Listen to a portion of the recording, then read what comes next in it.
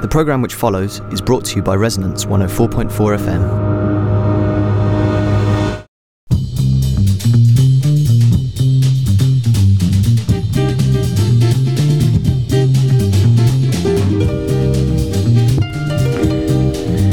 Good afternoon, you are tuned to Isotopica here on Resonance 104.4 FM with me, Simon Tishko, and today I am in informal conversation with James Lingwood, one of the co-directors, along with Michael Morris, of ArtAngel, an organisation and a name that I'm sure is familiar to everyone listening today. ArtAngel is an organisation that I guess has brought some of the most memorable art installations and projects in the past 25 years, including copper sulfate crystallized council flats, the epic Cremaster film series with Matthew Barney, the unbelievable Breakdown by Michael Landy, in which he granulated absolutely everything he owned, and most recently, in fact last week, it was an installation inside a Scottish mountain, I believe a kilometre inside the Scottish mountain, in a piece for 3 voices and live mountain sounds, which is available on, in fact all of this stuff is available on the ArtAngel website, being www.artangel.org, where it's really worth a serious browse, and very much in the nature of Isotopica. This is an informal kind of backstage conversation with James, which I hope you find as interesting as I did.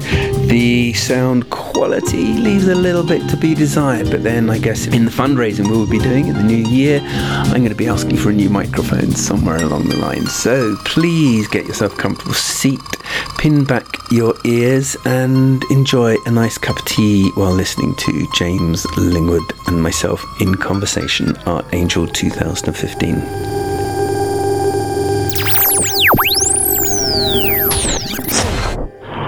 So, when we first talked, I saw you at one of your productions when I was there visiting with Dudley Sutton. Yeah.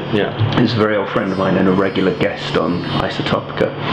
And I recounted when you came to Middlesex University, which was the old Hornsey School of Art. It was kind of hanging on. It was before it was merged. Was that to do a talk or to talk about ArtAngel? You did a talk about ArtAngel. Right. It was one of those things, you know, as a sort of young student, as people coming and going and not knowing quite what it was, but and leaving even more mystified. Well, not mystified. Well, this is the point for me, was rather than mystified, you did what I think is the most important thing for an artist to do, and someone involved in arts, that you planted that seed, and it was the Bethan Hughes piece with the Hungarian singers. Is it Bethan Hughes? Bethan Hughes, an artist from Wales who collaborated with a group of elderly women from Bulgaria called the Bistritza Barbie. Yeah, that stands for the Grannies of Bistritza, which is a small village in rural Bulgaria. Haunting harmonic music, right. And have them sing to see. So I remember this, and you went click, click, click, and I just,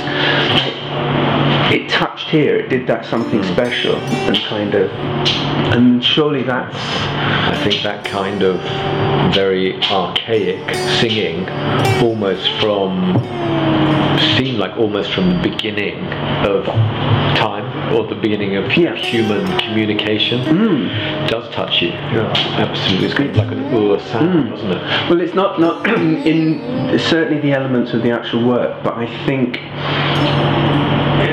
I was probably in my first year doing a BA, and at that stage of looking and thinking, what can be work, what can be artwork, what can be artwork, and, you know, the really exciting stage, and to see a group of grandmothers in traditional dress singing to the North Sea was like so thrilling. It's like that spark, sense of spark, and I say thank you for that kind of thing. So to come to ArtAngel, the office where it's kind of there, you're a nurturing organisation, do you think? What? Tell me about you and ArtAngel. We are, we're a producing organisation, obviously, but before the producing comes the nurturing, and the talking, and the gestation of an idea. Mm-hmm. which can be quite slow, and it can be quite quick, just depending on what's in an artist's mind, what they share with us, and the point at which we all feel together that it's kind of ready to go. And then the ready to go doesn't mean it happens straight away. That might be the beginning of quite a long process. In the case of Bethan Hughes, there was, her slowly elaborating this idea in her mind, prompted by her hearing this sort of antiphonic singing on a radio program, actually, tracking down where that sound came from, going to Bulgaria to listen to various groups of women singing, and then carrying the idea of them singing the sea back to the UK, and then towards quite a long period of looking for where the right natural setting, or the right setting in nature for the singing would be. I remember spending a number of days walking with Bethan up the northeast coast. We kept on thinking that maybe around the next corner would be the perfect place, and almost inevitably it was another development of bungalows, and we had to move further up until eventually we found the setting near Crasta in Northumbria. I suppose what that piece typifies in terms of the projects develop in whatever way they need to develop, but what is very often the case with ArtAngel is how important the site is to the realization of the work. So if you like, we have the idea and the place, like the protagonist in the place equals the work. Of course. So with Bethan Hughes and the Bistritza Barbie in Northumbria was the figures, the costumes, the setting by the North Sea, the weather, the sound of the wind as well as the sound of the singing, the tide, all of those elements, some predictable, some completely volatile, come together to make the work, which was then shared in that instance with a live audience gathered on the. Tell me about the audience. Well, they were. We advertised the work locally. We also. We're talking about 20 years ago here, Simon. So we wrote to people. We probably put some ads in them. We had made some connections locally, and groups of 50 to 100 showed up over the course of a number of evenings. It was very early in my time at ArtAngel, which is also the time of my colleague, co-director Michael Morris, and the first time that we were denounced publicly for doing something off the wall, and in that sort of classic 1990s sort of waste of public money by the then Minister of Culture. Remember David Mellor, who of course hadn't seen the work, didn't know anything about it, but just. Was that public money involved? Did that have Arts Council? We very small amounts, but nonetheless. It's enough to learn. It was kind of a benchmark, I think, wasn't it, through sort of the 70s, 80s, 90s, that kind of public outrage, call this art. We were considered and sort of left field or unusual or unconventional work of this kind was considered to be an easy target. And I think one of the significant shifts in our culture has been the shift in that sort of presumption that it's actually a more permissive, a more tolerant culture in relation to this kind of experience. I must say, I'm not talking about in other ways, more broadly. Of course, because it's kind of, I mean, you've touched on the sort of political aspect there, and that's something that really interests me from sort of wider cultural points of view. We'll probably not get into it too much here today, but looking at ArtAngel, there seems to be an absolute strong thread of modernism going all the way through, this notion of modernism. And I recently had this great discussion with a friend of mine. She's a member of the Communist Party. I think she's just been kicked out, as they often do. But she was just telling me postmodernism is a neoliberal project sort of stuck in there to that. And just looking at these kind of wider terms and seeing the work, I look at the work in ArtAngel, looking back over your archives, and it's like the Gregor Muir piece in Gregor Schneider. Sorry, yeah. Okay, that makes more sense. I'm terrible for names. There you go.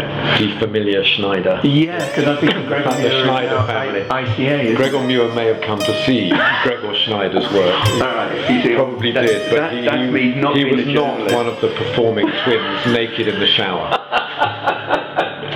Well, the point about that particular work was that you had 2 viewers at a time. Was that right? We had, we always, I mean, what we do is extremely diverse, as you said, and we range across a very broad terrain of ideas and places and media. Amongst the few common denominators are, firstly, as I mentioned, the importance of place, setting, as a kind of real material of the work, rather than just a container for it. And secondly, an attentiveness to audience experience.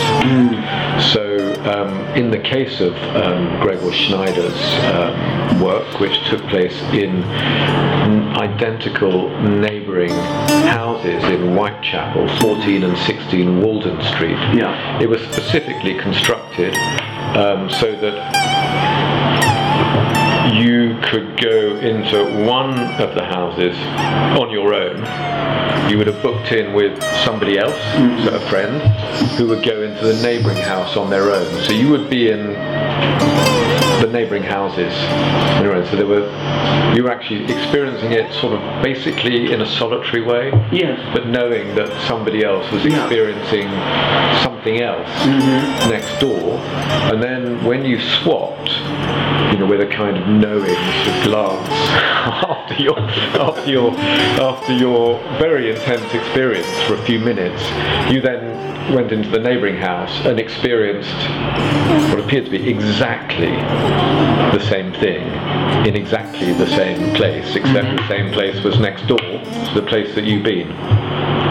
So just understanding when a work is not only is best, it needs to be experienced in a singular way, compared with when a work is best experienced as part of a crowd.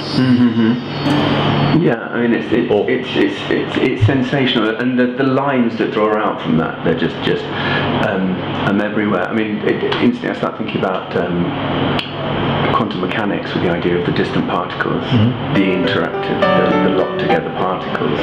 And a quote, something when I was thinking about coming to speak to you, something I saw recently was a documentary about the CERN project. This magnificent, the biggest machine ever built, the biggest experiment, the biggest collaboration. And there was an interview with the director, and he said, one of the questions people ask, well, what's it for? Apart from, what benefit benefit do we get? He said, well, we can't say. You know, there's no instant payoff. There's nothing we're going to gain from this except. And he said, well, and he was fishing to try and think. He said, the only other people that work in the same way as us that I've come across are fine artists. Like, I almost cry at this kind of validation from this end, and there's something going through ArtAngel which is there because you just will absolutely do these very, very specific things and allow the artist to play free of the constraints of the market and just for the work. Yeah, that is right, and I think it's really interesting how, you know, in an analogous way to this, you know, massive scientific experiment, you know, the meaning of what the artists make with us, you know, changes and evolves over time. You know, it's not a fixed thing. And I think that, of course, some of the projects, let's think of the Ryoji Ikeda light and sound piece in London last summer, the huge kind of like, because, you know, like tens of thousands of people going every night, that has an immediate impact, and people are talking about it, they're tweeting about it, and that's a sort of as close as we get to a kind of massive communal experience. But then in time, people will remember that in different ways. In 10 years' time, it'll be a sort of, there'll be an image, and there'll be some there'll be videos or around the place, and its meaning will probably have shifted. It will certainly have. It already is distanced from the context in which it was actually made, which was the commemoration of the outbreak of World War I. Yeah, that's it.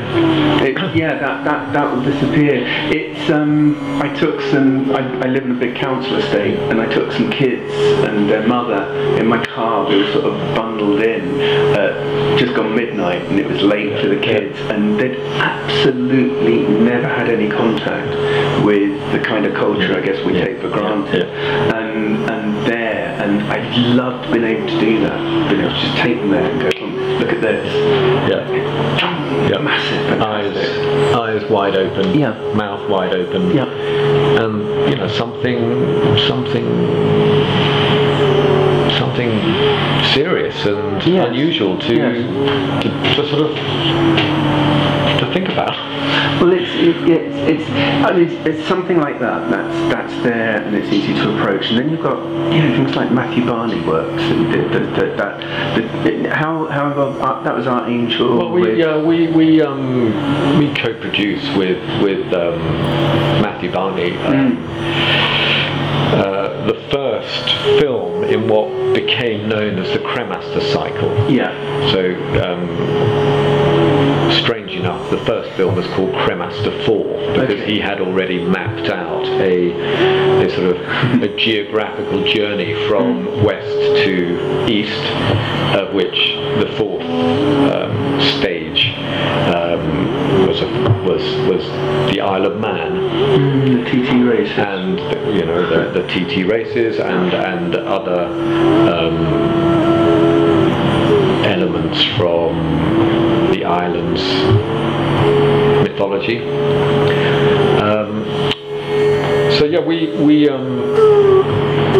We were involved in that first Cremaster film, and then working with Matthew Barney to show others of the films in the UK. I guess that's another interesting example of how what these works mean can be very compacted to begin with. I mean, Ryoji Ikeda had an immediate impact and a sort of wondrous thing. Well, it's you could very easily kind of move from yourself on the ground to the idea of the universe and infinity and all of that. So let's say it kind of offered some fairly easy ways into enjoying the experience, and of course the fact of experiencing with lots and lots of others, and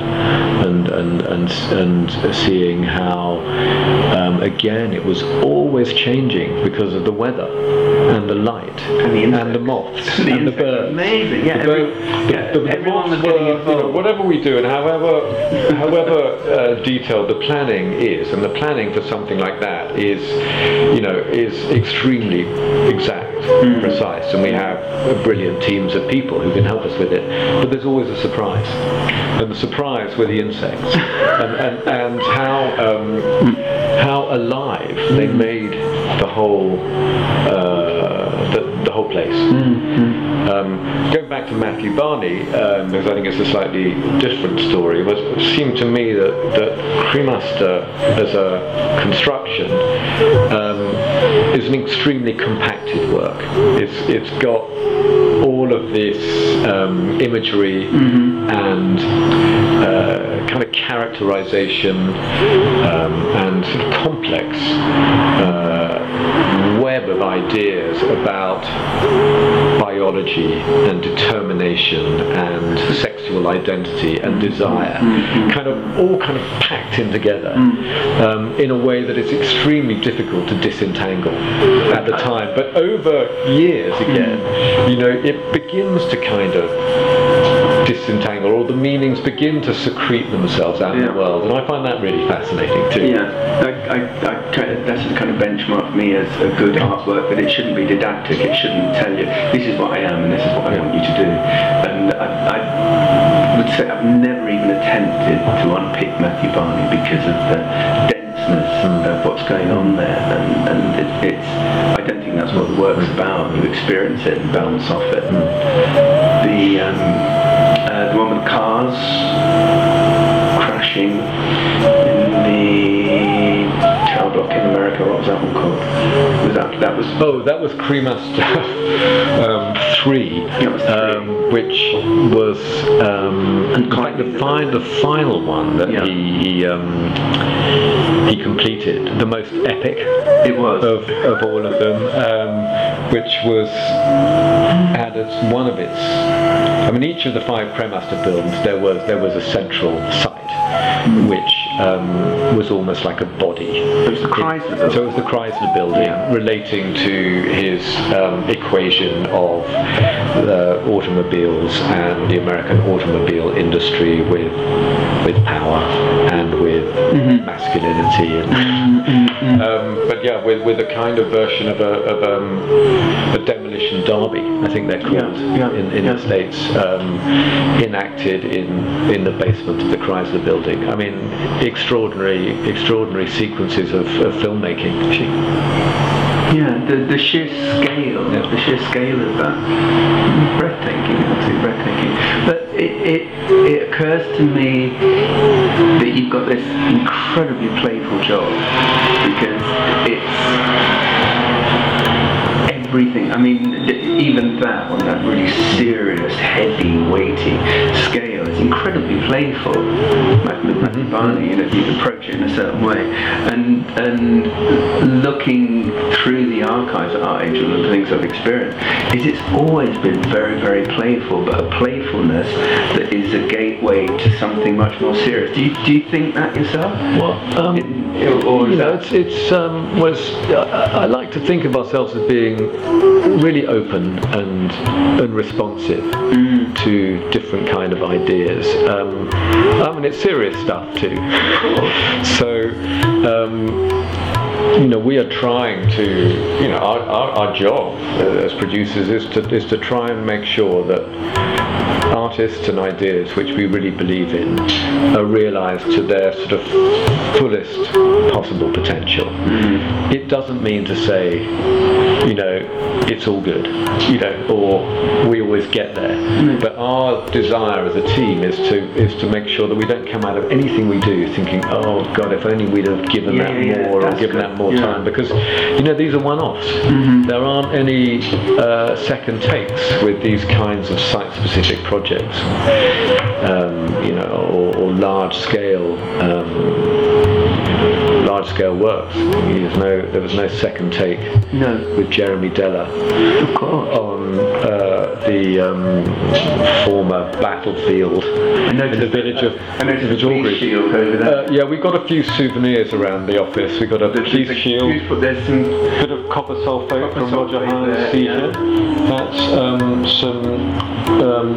some seaside rock from Margate, which was produced at the time of, I think, probably our largest ever project in terms of people involved, called the Margate Exodus, directed by Penny Walcock, with many other artists involved, which was a retelling of the Old Testament book of Exodus and the journey of the dispossessed and the downtrodden to reach a promised land, enacted in the seaside town of Margate.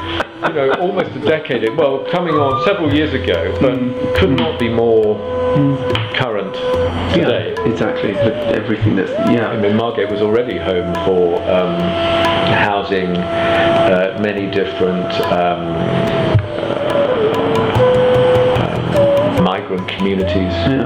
A lot of and people rehoused there. Because at that time the housing was very cheap, and the kind of tensions between different parts of the community, which are every bit as present today. That's the master, the stick of rock. That's a souvenir from Margate.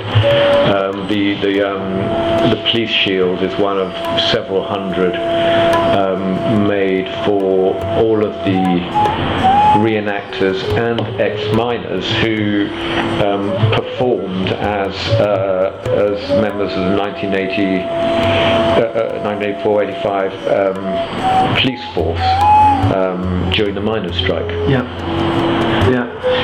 It's the word that springs to mind. I mean, almost a discredited word in the sense of, if you think about modernism and writing, of the notion of the heroic artist, but there's something terribly heroic about so much of the work that's made around ArtAngel. It's kind of, even going back to Beck and Hughes Against the Tide, just singing to the sea. There's a kind of. You don't want to be too hubristic about these things. No. I have to be careful because I'm. I think you take Jeremy Deller as an interesting point. I mean, it was a very ambitious undertaking. Borderline crazy in a way that I don't think Jeremy, when he proposed it to us, probably really thought it was likely to happen. How many people were involved in that? Well, over 1,000 were hired as reenactors for the performance, which was a one-off. And then they were also part of the film, which Jeremy Deller made with Mike Figgis. So, significant level of ambition,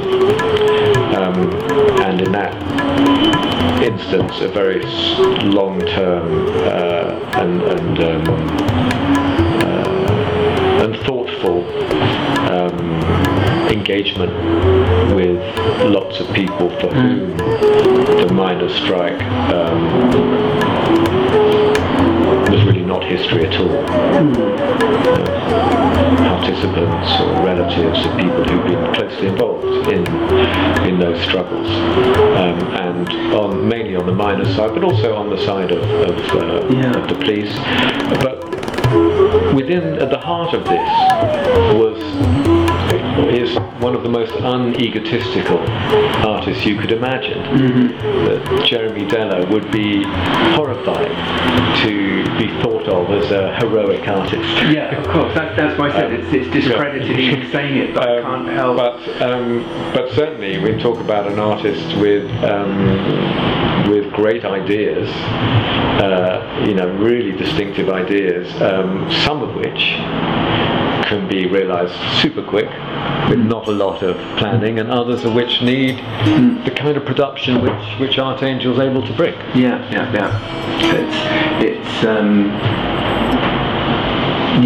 It's a lovely come together. I mean, when I just quickly qualify the heroic artist thing, because I do think of Kirk Douglas as Vincent van Gogh as a heroic artist. It's one of those Hollywood.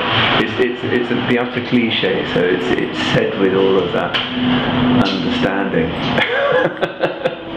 Well, you certainly need a serious degree of resolve and will, if we can use those sorts of words, as well as critical intelligence and empathy to bring off projects such as the Battle of Orgreave. Yeah, I think something else on that scale, which, it's funny because I keep thinking that word heroic, and this is from the outside, so I'm allowed to say that. I can say, and when I think of the Breakdown project, it's the idea of documenting absolutely everything, and it's one of those works that, as from the outside, and I'm seeing it unfold through the press and the project actually running, and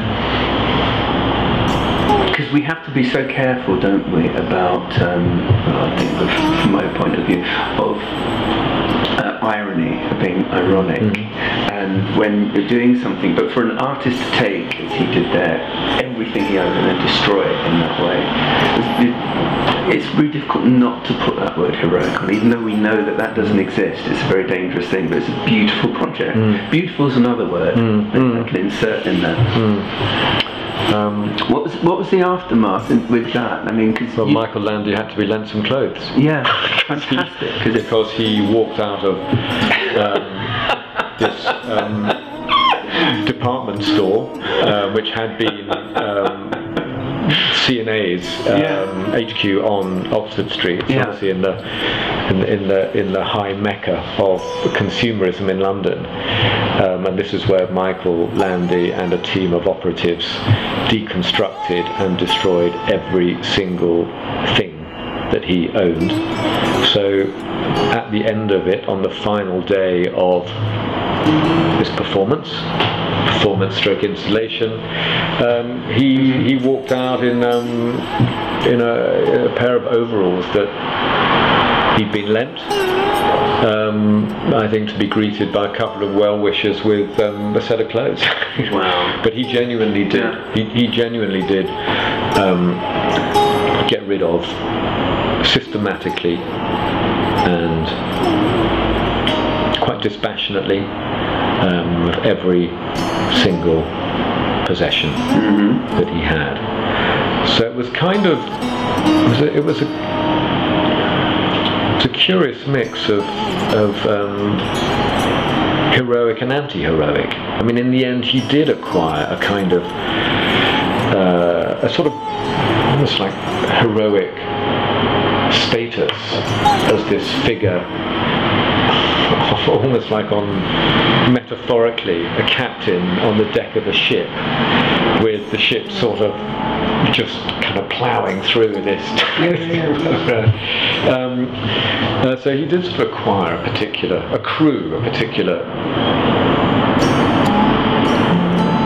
almost like status. I hesitate to use the word saintly, but he did acquire a particular aura during the course of Aura's a good word. During the course of Breakdown. Use that statement, because it's interesting, because we do. I was aware of that. I don't want to be too gushing about there, and we can't be hubristic, and then we start saying saintly, and then ArtAngel, you've got wings on the wall there in the drawing there, and it's we have to be very careful, because the notion of what is an artist, what is an art practice, where does it exist, and I remember reading around the Breakdown project that people wanted to buy the granules, and he wouldn't have that they have to be landfilled? Is that He didn't want any sort of burial ground. Certainly, we decided not to sell off any of the deconstructed materials, of which there was a huge amount. I mean, that was a conscious decision after quite a lot of discussion that there would be nothing left. There would be no place that people might identify. Well, that's where all of the stuff went into. I mean, we did talk about it going into landy fill. That's bound to happen. And at one point we thought maybe it should be buried in the foundations of a new shopping centre or something. But actually, in the end, it was just dispersed, and whatever could be recycled was. I think it was recycled. And tax records, was there something about the tax office got in contact and destroy your records? I don't recall that, but it's entirely possible. I do know that it's illegal to destroy your passport. Okay, I didn't know that. And technically, I'm not sure the passport is your possession, but I think the passport did go in the shredder too. Yeah. Slipped in there. The cat survived, but then that was claimed by his girlfriend. I can see. So,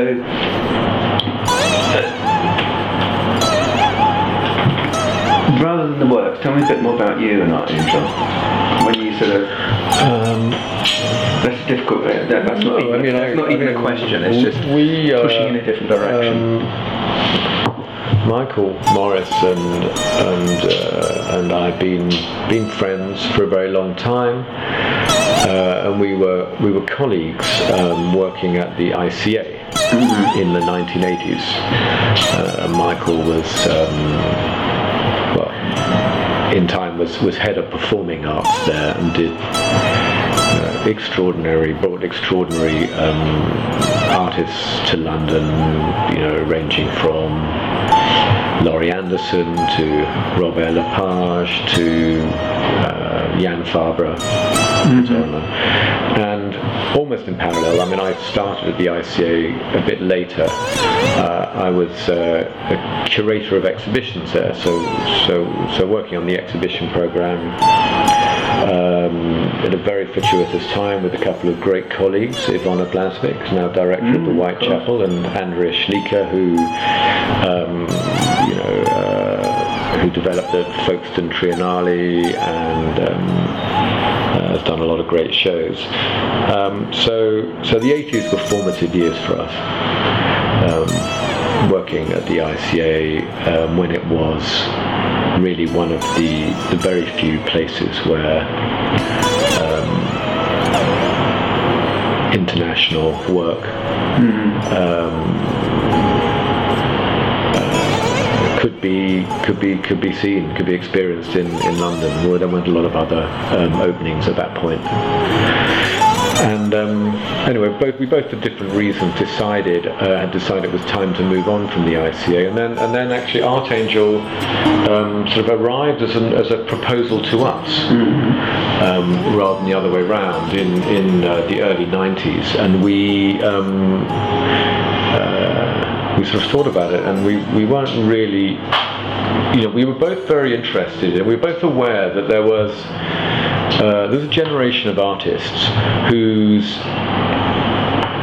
ideas and ambitions didn't connect very well with what arts institutions at that time could offer. Yeah. Things have changed a lot since then. In terms of the capacity of larger and smaller institutions really to take on board a much broader range and scale of project. But then it was a different time. So we were very interested in the possibilities for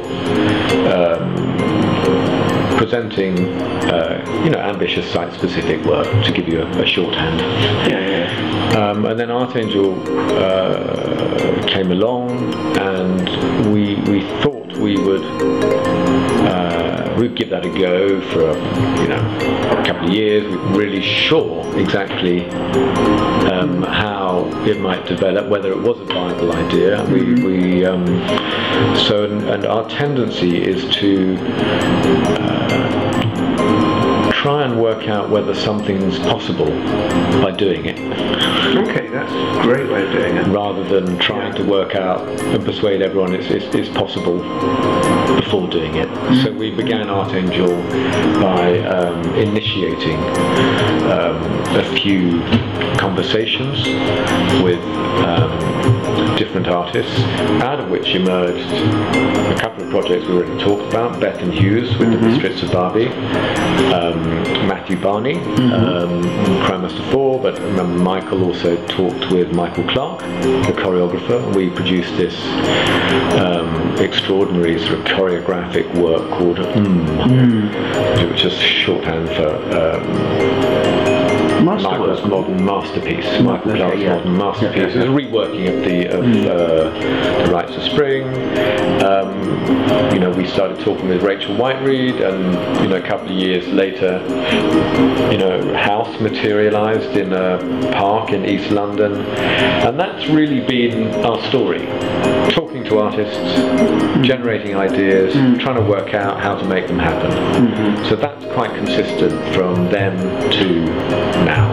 As we sit here today, late 2015, what are we excited by? We're excited by sort of what we've recently done and what we're trying to do over the next year or two. Perfect. And that's the stimulus, that's the catalyst. Yeah, that makes that's and I think it's really interesting to see from outside the enormous changes, as you say, the enormous changes in the artwork from the 1980s to now, because you have this mega factory of the really big galleries, multiple locations, multiple vast spaces, and artists that those they're almost like circus acts. Well, I don't mean that as a criticism. It's just the scale. I think you're right to suggest that this global scene, so it's not just London, creates a situation where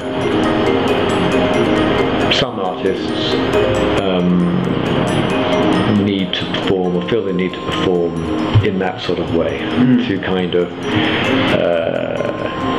to travel a kind of act I wonder around the world. But there are also many artists who decide they don't want to work in that way, and are quite resolute in terms of resisting what they see as siren calls towards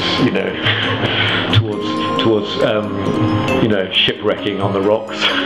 Well, it's the galleries themselves, the business models. I was talking with some artists, there's a kind of logic of production in their work, which is not totally a recent phenomenon. You talk about studio production in Renaissance times, through to Andy Warhol's factory, through to artists very active and prominent today. Yeah. I mean, I have no real criticism on it. I'm merely seeing that it's a phenomenon that is very much now. And with Freeze, is it next week, Freeze, or the week after? Yeah, next week I've got a laissez-passer. We're working in Scotland for the whole week. I've done the bypass of Freeze. The last couple of years I've gone along with a little Resonance press pass, just because I bump into so many friends there. Yeah. It's an amazing gathering. It's a gathering of a very large and amorphous tribe. The first year, the very first Freeze was euphoric. I really remember it as being the London art world pulling it off, and all the galleries, all my friends that had their galleries and things, they're just dashing away because they sold everything the first night, or preview night, just dashing around to get more stock, kind of thing. Well, between the opening of Tate Modern and then a few years later the launch of Freeze, I think and of course the development of the growth of other significant institutions in London, but there you see written very large the shift in what's taken place in specifically in London. Yeah, I mean, Tate Modern is very much the epitome of that, and I was very excited. We actually, probably around the same time that you came to Middlesex University, we had Sandy Nairn he came to talk about, because at that time Bankside hadn't been decided, although they had decided, but there was the discussion still going on, and the other one of course was Battersea, the possibility there. And I remember being so thrilled and everything. Yeah, I must admit, I feel quite distanced and alienated from Tate. It's a different, it's evolved in a different way. Once again, not as a critique, but it has very little relationship with me and what I do and most of my friends as artists. It's a different world. Yeah, I don't quite feel like that. I mean, I think it's a mood thing. Sometimes I think you really need to be up for the experience of going into such a large, it's like a machine. Yes. For the presenting and the exhibiting of art. But I hold on to some, for me, really profound and experiences there, which in recent years ranged from Tino Segal's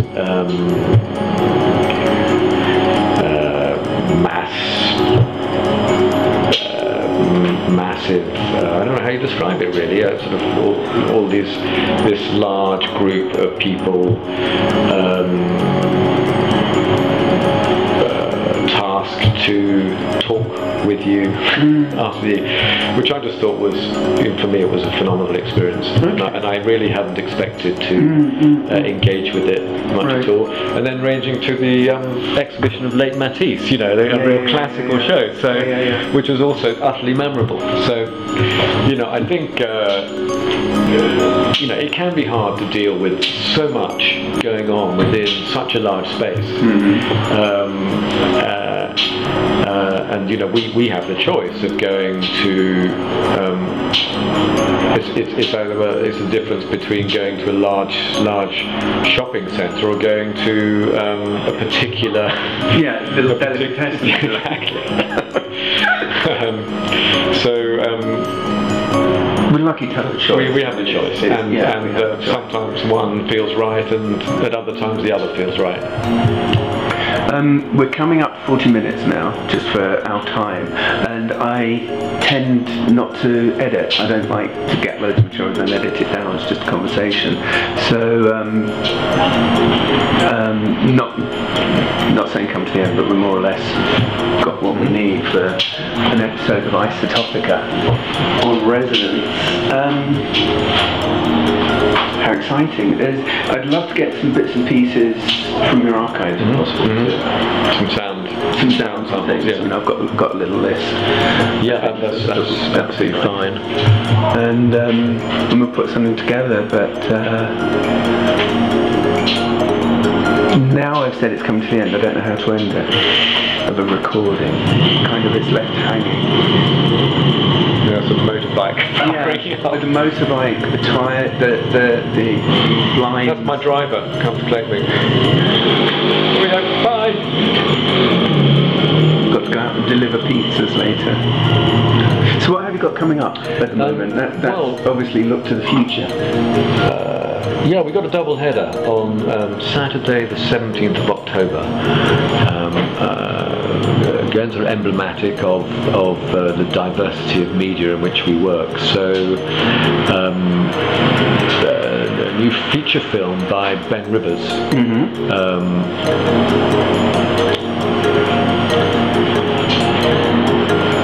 The sky trembles and the earth is afraid and the two eyes are not brothers.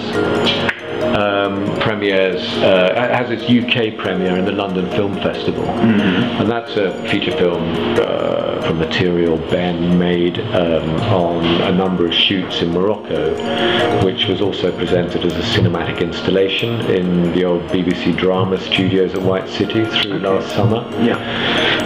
But he worked on 2 projects in parallel. So this multi-screen installation showing rushes and fragments of material, and the feature film edited into a linear narrative. So that's just finding its place in the world. Okay. Is that the one Michael just brought back? Yeah, from New York? It was premiered at the New York Film Festival the first weekend of October, and hopefully it will find its way in time into cinemas around the UK. I mean, it's an extraordinary film, very powerful, very tough and dark. But I think people will find it really absorbing. And then alongside that, a work which is being made on site inside a mountain on the west coast of Scotland next week, conceived and written by Maria Fusco. Okay. A writer born in Northern Ireland who has spent quite a lot of time in Scotland, now based up there, and a while back became aware of this place called the Hollow Mountain in Ben Cruachan, and it's hollow because in the 1960s a power station was a hydroelectric power station was constructed, which involved creating a reservoir with a dam up on the top, high part of this mountain on the west coast of Scotland, and then hollowing out a huge chamber from obviously the solid granite of the mountain to house 4 turbines which would be powered by water being gushed down. So lovely. The power station is still operational today. Okay. But through agreement with Scottish Power, who run the site, we got permission for Maria has written this piece. It's a piece for 3 voices and live sound, which is going to be orchestrated on site by the French composer Olivier Pasquet. And we have permission to work up there for a number of days whilst the power station is going through some maintenance procedures. Sure. So it means that it's easier for us to work there. So it's being recorded on site with small studio audiences. I mean, actually you could have hundreds and hundreds of people in there, but for health and safety reasons we can't have more than 50 or 60 at a time. Okay. As a work which will go out on BBC Radio 4, so it's Master Rock on BBC Radio 4, a 45-minute piece co-commissioned by ArtAngel and Radio 4. So we have now an ongoing, and I have to say very enjoyable, collaborative relationship with Radio 4, which just offers a number of really wonderful opportunities for I've noticed that the BBC do seem to be coming towards resonance as such, the area that that's fantastic. I mean, there's definitely room for both of you. Oh yeah. I think competition. but I think Radio 4, I mean, to go back to one of your one of the things you said about ArtAngel, is determined to be as playful as they can be, to offer some of the spaces in the schedule to unusual, distinctive, one-off projects, to run alongside all of those things that habitual listeners of Radio 4 look out for.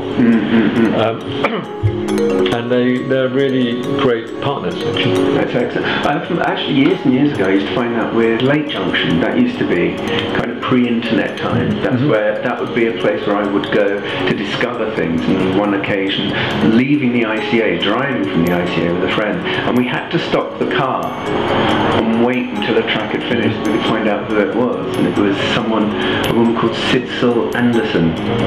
Sort of obscurest folk singer, and the most beautiful. We thought we can't go until this is finished, and we actually find out. And they actually, was it Verity Lambert? Who whatever. It just is there, but it's nice, and the internet changes that whole structure again. Anyway, let's put a end on that there, and we'll mix this up and taste the radio. Well, thanks very much for talking with me. No, thanks for coming up there. Thanks all round. I'll press that button. Here we go.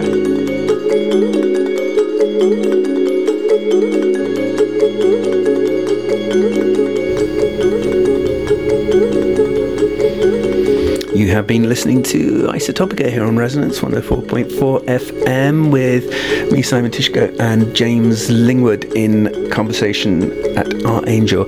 If you are interested in further things from ArtAngel, I suggest you have a look at their very comprehensive website going back over 25 years, which is artangel.org.uk. There'll be some documentation at my website, being www.theculture.net as ever, and we look forward to your feedback. And just for fun, I'm going to play us out with a track from the Estonian experimental jazz ensemble called Collage that I introduced last week on Isotopica. I found this really obscurantist delight a couple of weeks ago, and I played some of it last week on Isotopica, and it utterly haunted me as I cycled around London. And I'm going to leave you with a track that is entitled Kipada Haliala. I'll ask Ella what that means. We'll get a translation of that perhaps next week. And I hope you find it as haunting as I do. It utterly stuck in my mind. It's a delight. And this is from a 1974 album, really unusual, and a Soviet jazz ensemble who had a really wide repertoire, hence the name Collage.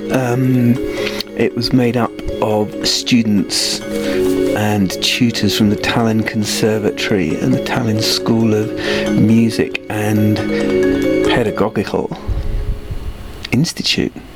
I'll have to look that up, but tweet me if you know exactly what that means. Forgive my ignorance. Isotopical will be back next week when we shall be playing some recordings from a Greek church behind the Royal Albert Hall, where I've been doing some work with the Clapton Ensemble, a modern contemporary minimalist sound with Ella Massing, regular guest here on Isotopica. Thanks very much for tuning in. Stay tuned to Resonance FM, the world's most consistently unusual art radio station. This is me, Simon Tishko, signing off for another 7 days. Bye for now.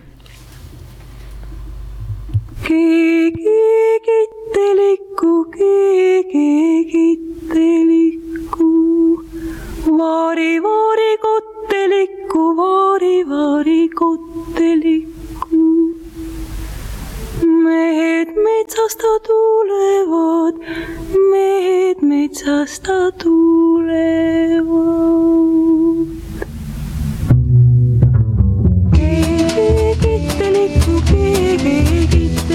vari vari kotteliku, vari vari kotteliku. Mehed metsasta tulevad, mehed metsasta tulevad, poisid